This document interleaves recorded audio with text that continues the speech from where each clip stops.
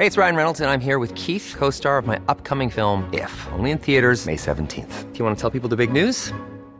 All right, I'll do it. Sign up now and you'll get unlimited for $15 a month and 6 months of Paramount Plus Essential Plan on us. MintMobile.com/switch. Upfront payment of $45 equivalent to $15 per month. Unlimited over 40 gigabytes per month. Face lower speeds. Videos at 480p. Active Mint customers by 531.24 get 6 months of Paramount Plus Essential Plan. Auto renews after 6 months. Offer ends May 31st, 2024. Separate Paramount Plus registration required. Terms and conditions apply if rated PG.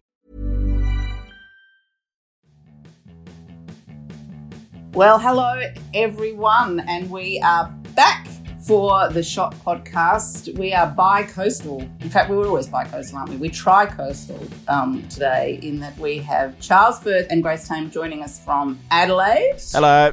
Hello, Adelaide. Grace Tame on Writers' Week duties, and Charles Firth appearing at the Adelaide Fringe. We may even give him a plug later on in the show if he's nice. And David Milner, as ever, joining us from Bleak City down in Melbourne. Thank you. I am not at a writers' festival. I am at home with a sick boy, and I got vomited on yesterday. Oh, well, I mean, figuratively, you probably get vomited on quite a lot anyway, so, you know, may as well bring it into the real world. I never thought about it that way.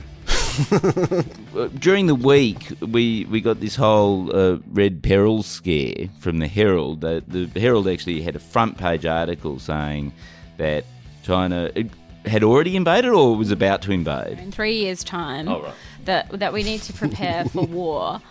And it was the Sydney Morning Herald who had, the Sydney Morning Herald and The Age cherry-picked a panel of experts on national security, forewarning us that in about 3 years' time, China is going to launch a full-scale war with us. Were they specific about a date? Was it like a horror movie thing where it's 3 years from tonight? It's like the 2012 end of eras. They've got a calendar.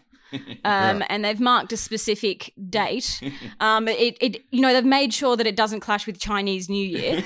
And they're going, invade Australia. Yeah.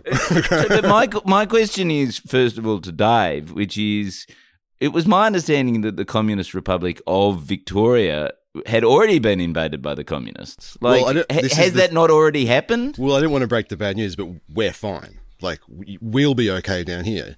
You guys and the rest of Australia. Oh, you're the collaborators. Yeah, we're the fifth column on the inside.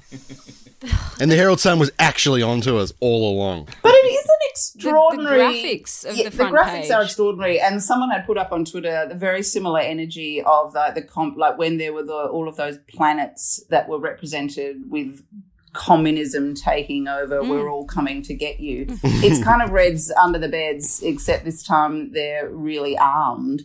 Like, it seems to me that, I'm with Paul Keating on this entirely. This is not trying to be an apologist for some of the Chinese egregious kind of human rights violations, but this idea that they are the ones who are being belligerent when they're entirely encircled by American bases, when you've got the rhetoric coming out of the warmongers from the US who, it's an interesting thing to say that it would be an unilateral and illegal invasion of Taiwan that would require a global response, when spookily previous unilateral and illegal invasions such as, Iraq in 2003 was completely fine. Vietnam. The rhetoric around this is so overheated and so counterproductive.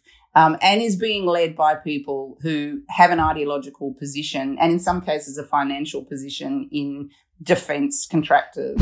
To me, how is this helpful and how is this analysis not the kind of overheated rubbish that Paul Keating called it out as being? I've just got Paul Keating's response here. I'll just read out a few key choices. He says that today's Sydney Morning Herald and Age front page stories on Australia's supposed war risk with China represent the most egregious and provocative news presentation of any newspaper I've witnessed in over 50 years of active public life. That's not half a statement. That's like all out there. It was. I saw it, and I spoke on last week's podcast about the Cold War. And I've been I rewatched the McCarthy trials, and I just thought, oh my goodness, and the graphics themselves, like you said, Joe, they are evocative. They're almost pulled straight out of early 1950s United States, propaganda files. And well, it's deliberate. That sort of imagery still holds that sort of power because there is lasting memory of the last, this sort of imagery was used in the Vietnam War. This sort of imagery was used throughout the Cold War. The style it's designed to trigger these anxieties in us, isn't it? Well, there's two co-occurring phenomena that I'm witnessing, and this particular piece that the Sydney Morning Herald put out yesterday, which they also repeated on their Instagram, is a classic example. So there's hysteria and then there's censorship. Interestingly, Sydney Morning Herald had this post up on their Instagram and they had the comments section open. And at one point I was traveling yesterday, and at one point I saw that there were about almost 250, it was 249 comments, and many of which were holding them to task for the hysteria, for the fear-mongering of this piece, which, again, there were national security experts, but they were a limited panel.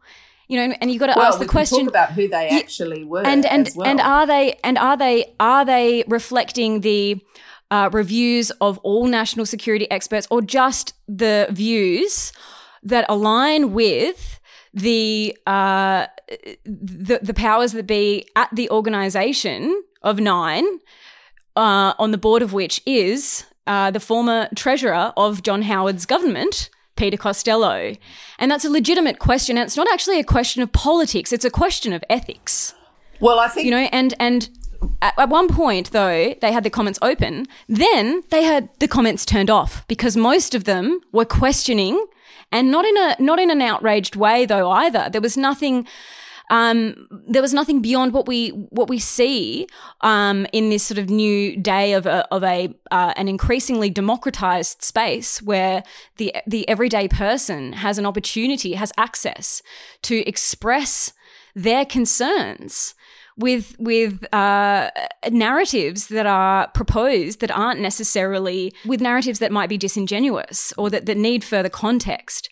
And to see that censorship as plain as day, coupled with that hysteria, it really did echo, McCarthyism, in my eyes at least. And I think you're absolutely right, Grace, in the sense of the so-called experts that they quoted and that they've provided all of the analysis are associated with organisations and think tanks that come from a very specific point of view and indeed are funded by various specific organisations. So there's the Centre for Strategic and International Studies, which is funded by the military-industrial complex. I mean, you feel like such a kind of weird throwback to use that phrase, military-industrial complex. This is undergrad but these are, style. Lockheed Martin, Boeing, Raytheon, all of them have put money into the Centre for Strategic and International Studies, and it is also directly funded by the US government and state and client states, including Australia and Taiwan. So there is a conflict of interest there when it comes to providing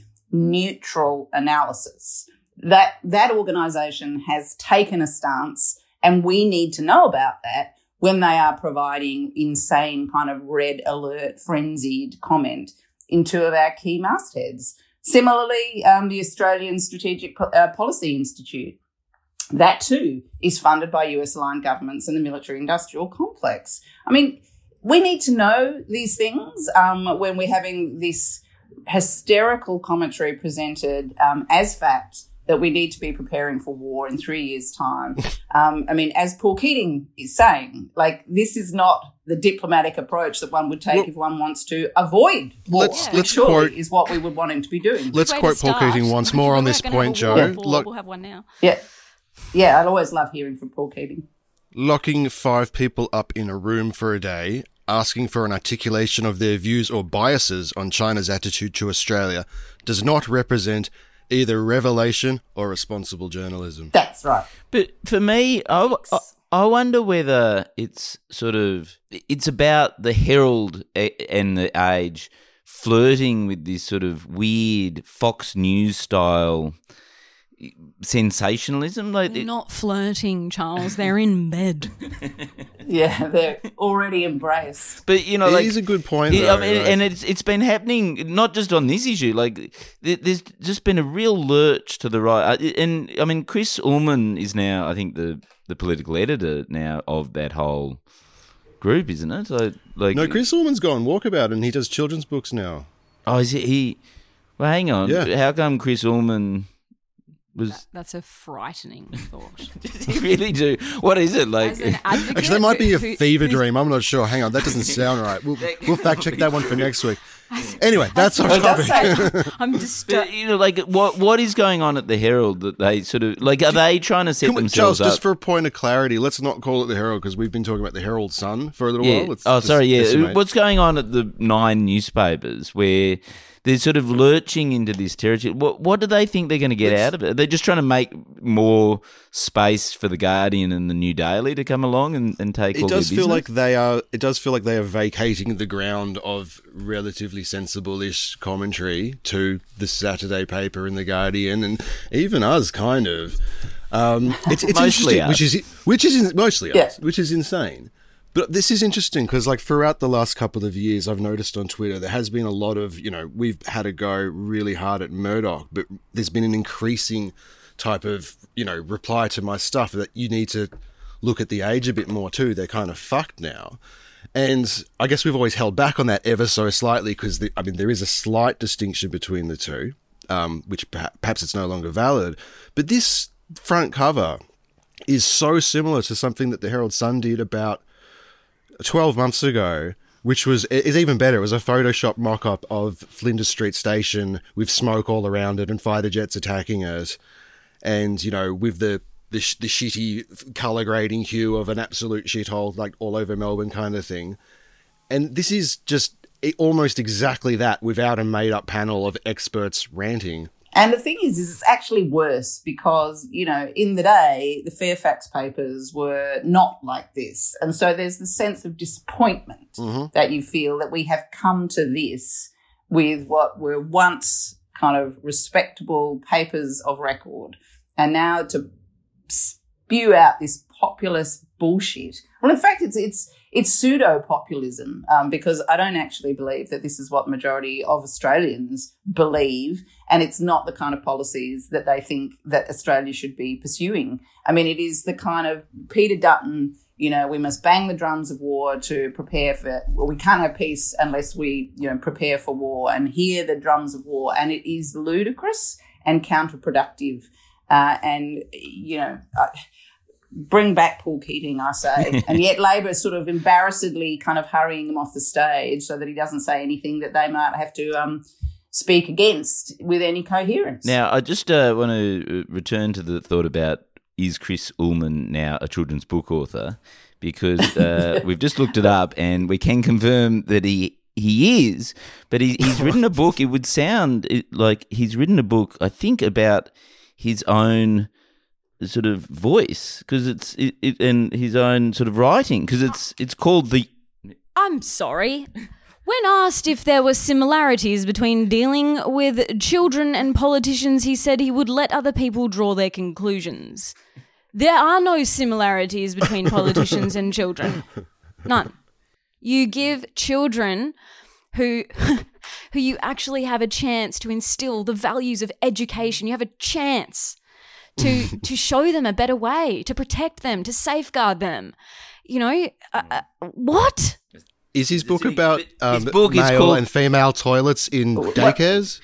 Yeah, what is it called? It's called Tell us The that. Useless Tune, which literally sums up his life's work. It's perfect. It's an autobiography, I think. So anyway, that means that someone else that is terrible is running the 9 political coverage. Is it Peter Hartcher? Yes, it is. Yeah, right. Well, Peter Hutch is certainly running they're running the 9 papers coverage for sure. Yeah. I'm so annoyed. I know Chris Ullman writes children books and I can't remember my parents' birthdays and that sort of thing. It's dumb. It's interesting too, that's for the former political editor at 9 to say a line like that. let people draw their own conclusions, in relation to politicians and to children, when the 9 mastheads are still such culprits when it comes to the reporting of child sexual abuse. Still, we see it romanticized so much. That's not letting people draw their own conclusions at all. In fact, that is influencing in a particular direction the way that people should conceptualize child sexual abuse, which is never, under any circumstances, anything other than abuse. And it's such a strange statement. It's also really meek, Children isn't it? and politicians. He hasn't even answered meek. it properly. He's been like, you draw your own conclusions, sitting above it, because he never asked any aggressive questions in politics as well, I guess. He's just answering it like a politician.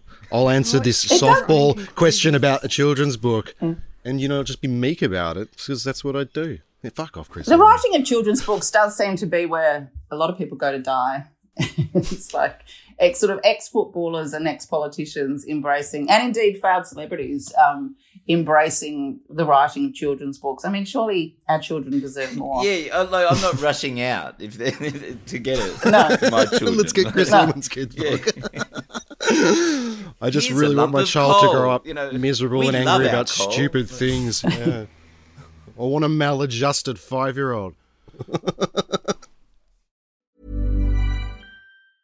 Jewelry isn't a gift you give just once. It's a way to remind your loved one of a beautiful moment every time they see it. Blue Nile can help you find the gift that says how you feel and says it beautifully, with expert guidance and a wide assortment of jewelry of the highest quality at the best price. Go to BlueNile.com and experience the convenience of shopping Blue Nile, the original online jeweler since 1999. That's BlueNile.com to find the perfect jewelry gift for any occasion. BlueNile.com.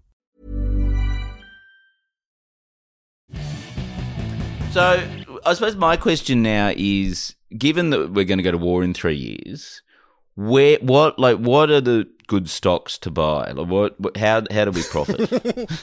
Is that the right? Lockheed Martin, they say. It's like Boeing, just follow where the ASPI and the CSIS have It's bought. actually ammunition. That's the thing that's the most profitable, because you always need more. Books written by You Chris always need Ullman. more. I feel if you throw them hard enough, they're hardcover books, I assume. Yeah. Is it going to be the ammunition, though, in a war such as would be declared by China against Taiwan? We're not really going to be... like Paul Keating's great quote was, even all of these submarines that we're apparently going to get through AUKUS whenever that finally comes is like throwing toothpicks at a mountain. It's like, what is it that we are going to be actually able to produce that's going to be in any way relevant? Drones seems to be the military hardware. Okay, long on drones. That's financial advice. On drones. From Joe Dyer. Bullets, I think you should have got in before Ukraine. That would have been helpful at that point. Right, yeah. All I know is don't buy Twitter stocks. Definitely don't buy Twitter stocks. Well, Did you can see we- what happened overnight with Elon Musk humiliating publicly a former employee that he'd fired with muscular dystrophy? What? Oh no! Oh God! Has he become that Trumpian? Well, that he's actually. I mean, he's already had the pedo guy moment when literally the most popular person on the planet, the divers trying to save 19 children stuck in a cave, called them a pedophile. So I don't know about his judgment in some of these moments, but yes, it had happened over the course of about 24 hours. Someone that was employed at Twitter, got locked out of the system, tweeted at Musk for, just some clarity on whether he'd been fired or not. And then Musk proceeded to ask him what his job was, whether he deserved it, kind of ridiculed this man that was asking in good faith questions. And then... yes, it's just an absolute train wreck for a CEO of a company. Yes, and the wonderful story that came out this morning is that, so this guy had been employed by Twitter because he sold his company into Twitter, and his company had about 50 or 100 people. It was like in that sort of size company. And the normal price to sell a company like that to Twitter is about $50 to $100 million. Like that's how they do the valuation, right? But he did this strange deal with Twitter where he went, no, I'm from Iceland. I want to pay tax on it. I don't want the capital gains tax concessions. So I'll get you to just pay me a salary each year to buy my company from me, right? But if you ever sack me, you just got to pay the rest of it immediately, right? So then Elon Musk turns around, sacks him publicly on Twitter, because the reason why he tweeted at Elon Musk is he was saying, look, I'm unclear, am I sacked or not? I haven't heard from anyone in a while. I haven't had access to my email for a few days. Like, what's going on?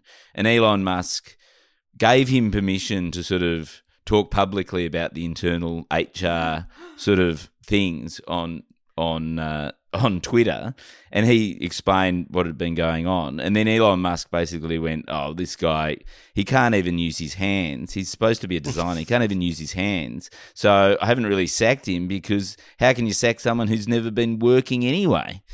Right, that was the joke. That was the line, right? And the whole point is, and then he disclosed, oh, this guy's got muscular dystrophy. Now you're not allowed to use the files from HR to then, like publicly sort of disclose medical conditions of your employees. I don't know, that is actually a law. We're not. This is got kind of echoes of Alan Tudge vibes. I think it's more like Alan Partridge, isn't it? And so, but the hilarious consequence is, so he's now, clearly in writing, sacked for his disability, completely illegally, in writing. Although what's his name? Musk has actually deleted some of the more illegal tweets that he wrote, and it's a bit late. Like, people have screen capped this, and so, but now Twitter also now has to pay $50 to $100 million, whatever the remaining amount is, which will be in the ballpark of $50 to $100 million, to this guy in one fell swoop, like due within 14 days, right? Yeah. And Twitter's been having troubles paying its suppliers. Like, it can't get, like Musk was in the London office over the weekend trying to sell all the office pot plants to his employees to raise cash. Like, that's how dumb Twitter is nowadays.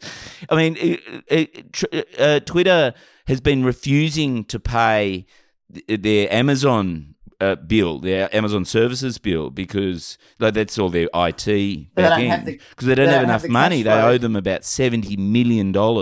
And they finally agreed to stump up $10 million after Amazon threatened to pull all their advertising from Twitter. And so they went, oh, okay, we'll pay you $10 million.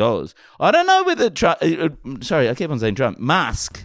I don't know whether Musk has got the $50 million he needs to pay this sacked disabled guy. This sacked lawyer that he's been kind of illegally kind of releasing information about on his own platform. He's going to need a lot of people's $8 every month for Twitter. Well, I think $8 has only raised about $20 million a year thus far for those $8 kind of subscriptions. So I'm going to miss Twitter. I am going to miss Twitter. The guy who got sacked, there were some great slapdowns from him, because he was explaining it all, and he was going, like, in a big company, you're not supposed to do that. Even in a small company, like the one that Twitter is now under you, Musk, like, you're not really supposed to do this. It's worth catching up. The name of the guy. What's the name of the guy? Hully. I am Harold Ur. Hully. So I'm going to read that with some a fantastic thread, enjoyment. And it will go super viral until it gets throttled. Elon Musk said the reality is this guy who is independently wealthy did no actual work, claimed as his excuse that he had a disability that prevented him from typing, yet was simultaneously tweeting up a storm. And then then the guy Haley just responds with this sort of terrible story about how he discovered when he was in his early 20s he had muscular dystrophy and the slow decay of his body, and it's just full on, really good. So, I mean, at this point, I am considering paying $8 a month just to keep Twitter alive, just to see more shit shows like this. Well, I think it's starting to grind to a halt. There's something like I think there's only 2,000 employees left and falling, as we can see from overnight. One by one, they're being shed individually now. So there is going to be a certain point where it just grinds to a halt. The outages just become longer and longer. There are these amazing articles in the New York Times about how Elon Musk had fired 75% of people and then Twitter was still working really well. It hasn't changed anything. Nothing's broken. And it's falling apart. Notifications don't work. It doesn't load properly. Sometimes pictures don't work. Sometimes you just can't tweet randomly. It's an absolute shit show. Plus the new time. There's been six major outages since the beginning of this year. So, which is like never happens with the big. Also, they're trying to make two-factor authentication a bonus feature that you have to pay more for, and so there are a whole bunch of high-profile accounts that will very soon no longer have two-factor authentication. So I'm sure that's going to be another interesting one for Twitter's like non-existent troll team to just cope with. Two-factor authentication is for cowards. Oh, really? you got to raw you got to live a little. Just one password. Cool. I'm trying to understand the context.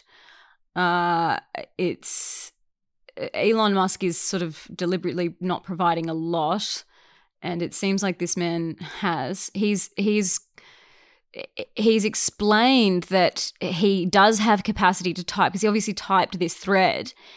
But he's got limited capacity, and this is the thing that is sort of. It just sort of reeks of ableism, and it's interesting because Elon Musk say that he's autistic? Yes. So Elon Musk, as somebody who says that he's autistic, and I assume he has a diagnosis. Does he have a diagnosis? Is there clarification on whether he has a diagnosis? I don't know. If Elon Musk is neurodivergent and actually understands the hard graft of everyday living for a neurodivergent person, I have a diagnosis which took over a year. And the psychologist who and worked with a team beyond just herself, who worked on that diagnosis, I'd been a patient of hers for many years before that, so very familiar with me. And I was like, it took like interviewing primary school teachers, members of my family, everything. If you know what it's like to be autistic and the battle of that every day, you would understand that the needs of people with both visible disabilities and invisible disabilities are sort of essential needs. And this man has clarified that, he's what his sort of what he's able to offer. And it just seems as though Elon Musk is, again, like it seems... Yeah, it's madness. Yeah. I mean, it's like he's like, you've got a guy like, yeah, okay, he might be tweeting up a storm, but he's it's not that he can't type.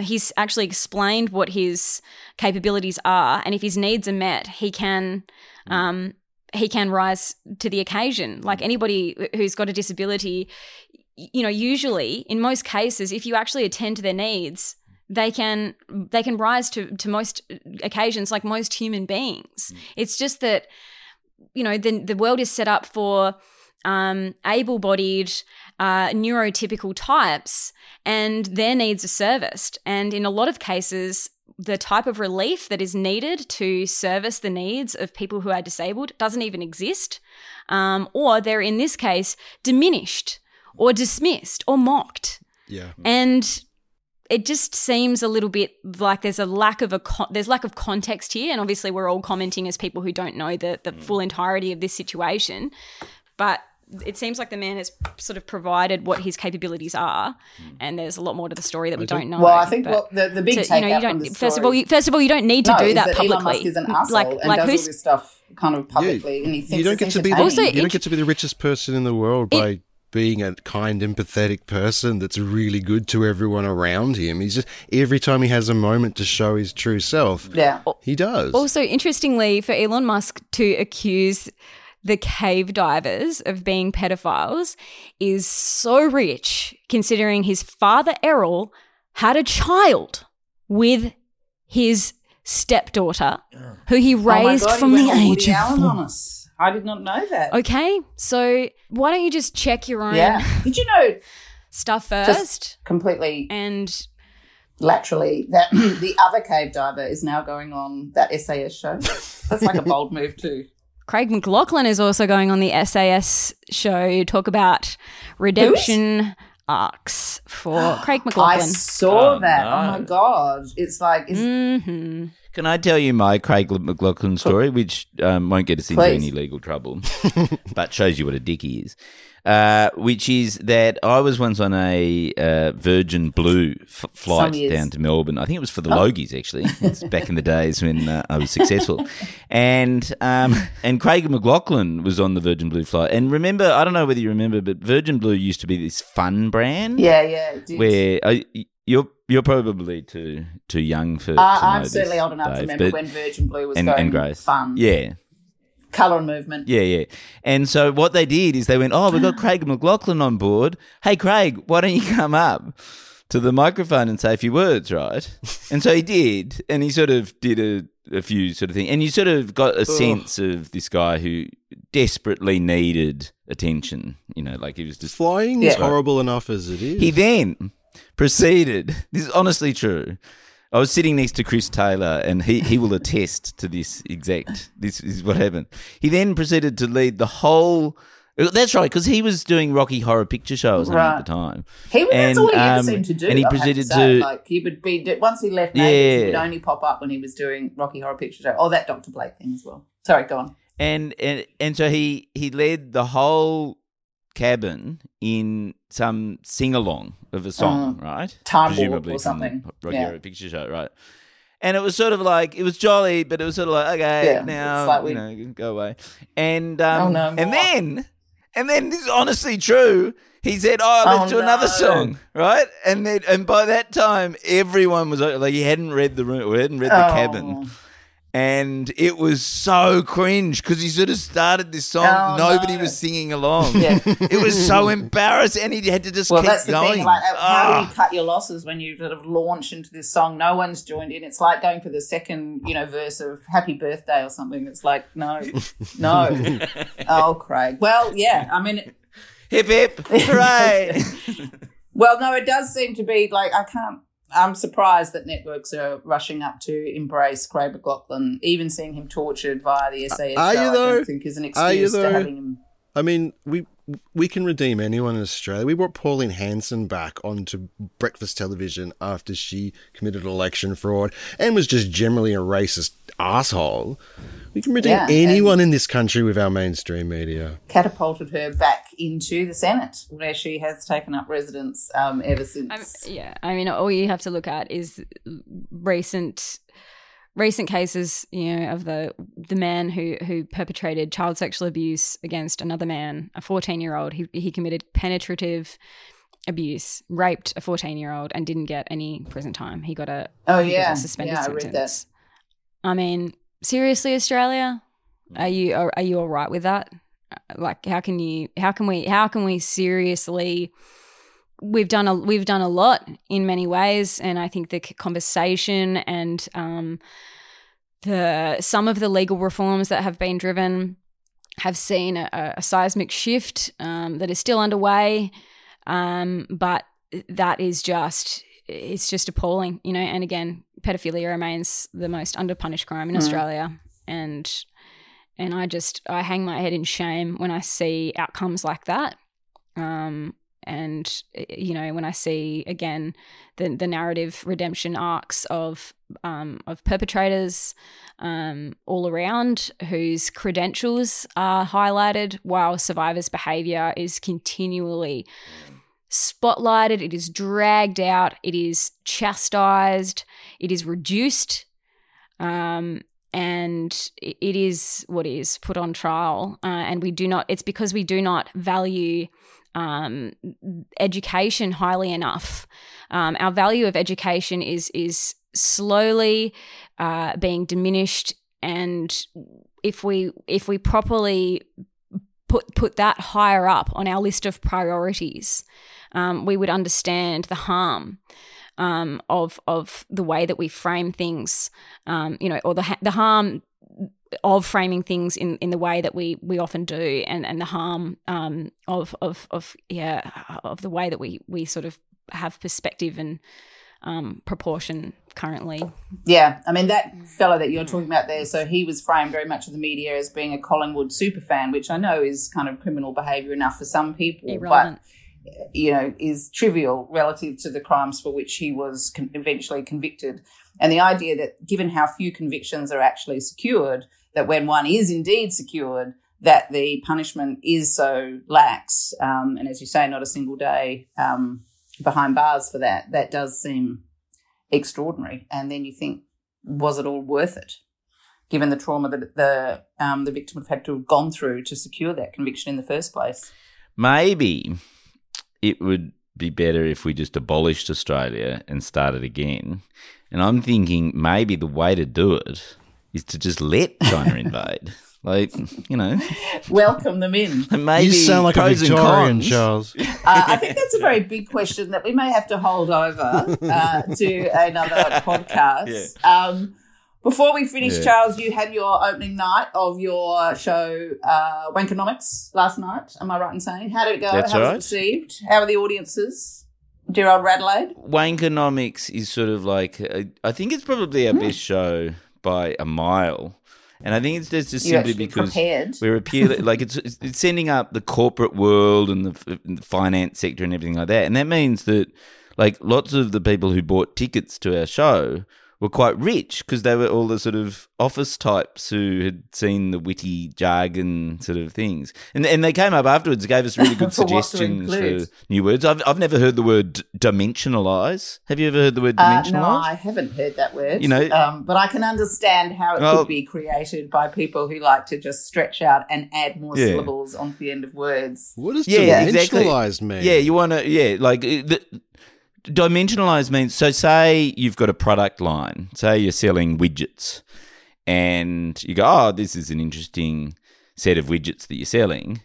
How can we dimensionalise that? Which means, how can we come up with more different types of widgets? Expand the range of... That just seems like there are existing words that there are... do the job perfectly well. In a more straightforward way. Here's me... Banging my drum of nuance preservation. We don't need to add more ambiguous words that just and to destroy the language. Like oh my God, rubbish. No, but the thing is that sure you can have the word expand or something like that, but you also want to dimensionalise the number of words, don't you? You want to dimensionalise words by creating new words. Diversify. Yeah, there are many. You can have. Charles, this is interesting because you and I, behind the scenes, have been talking about dimensionalising the shot and how to expand it with things like this podcast. And I'm going to start using this language. Yeah. Well, maybe we can circle back and touch base about that next week. Maybe we could dimensionalise the Australian news media landscape and remove certain parts of it. Certain dimensions, certain dimensions of it. Specifically, I can think of a few, about 3 main culprits who take up the main portion when combined or flattened. Because they're more, because they fall into a category of more akin to being demonic than dimensional. But that's just, of course, my opinion. And this is a free-ish country. So, just got to say, the show's called Wankonomics, and you can get tickets. We're going on a national tour at wankonomics.com. There we go. We're looking forward to reading an article by Grace coming up in The Shot, which is going to touch on some of the crises around Fox and Murdoch, which is always fun to read. And will be Wasn't that due a week ago, Grace? I have been to Darwin, Adelaide, Hobart, Sydney, back to Adelaide since Thursday. Grace, stop going places. I touched down in Melbourne. It's a lot of time to write on the plane. You can't write on planes. You need to drink small bottles of wine. And listen to Craig McLaughlin sing songs. I don't drink. That story's ridiculous. I'm horrified. I was already scared of flying. Now that I know that might happen. That he might be unleashed. I don't think he gets out quite as much anymore. Thank you all for joining us. Charles, do you want to say the bit that we need to say? Oh, yeah, that's right. Our gear is from Rode, and we are part of the Iconoclast Network. We'll catch you next week. There we go. We're all iconoclastic here. Thank you. We'll catch you next week. Bye.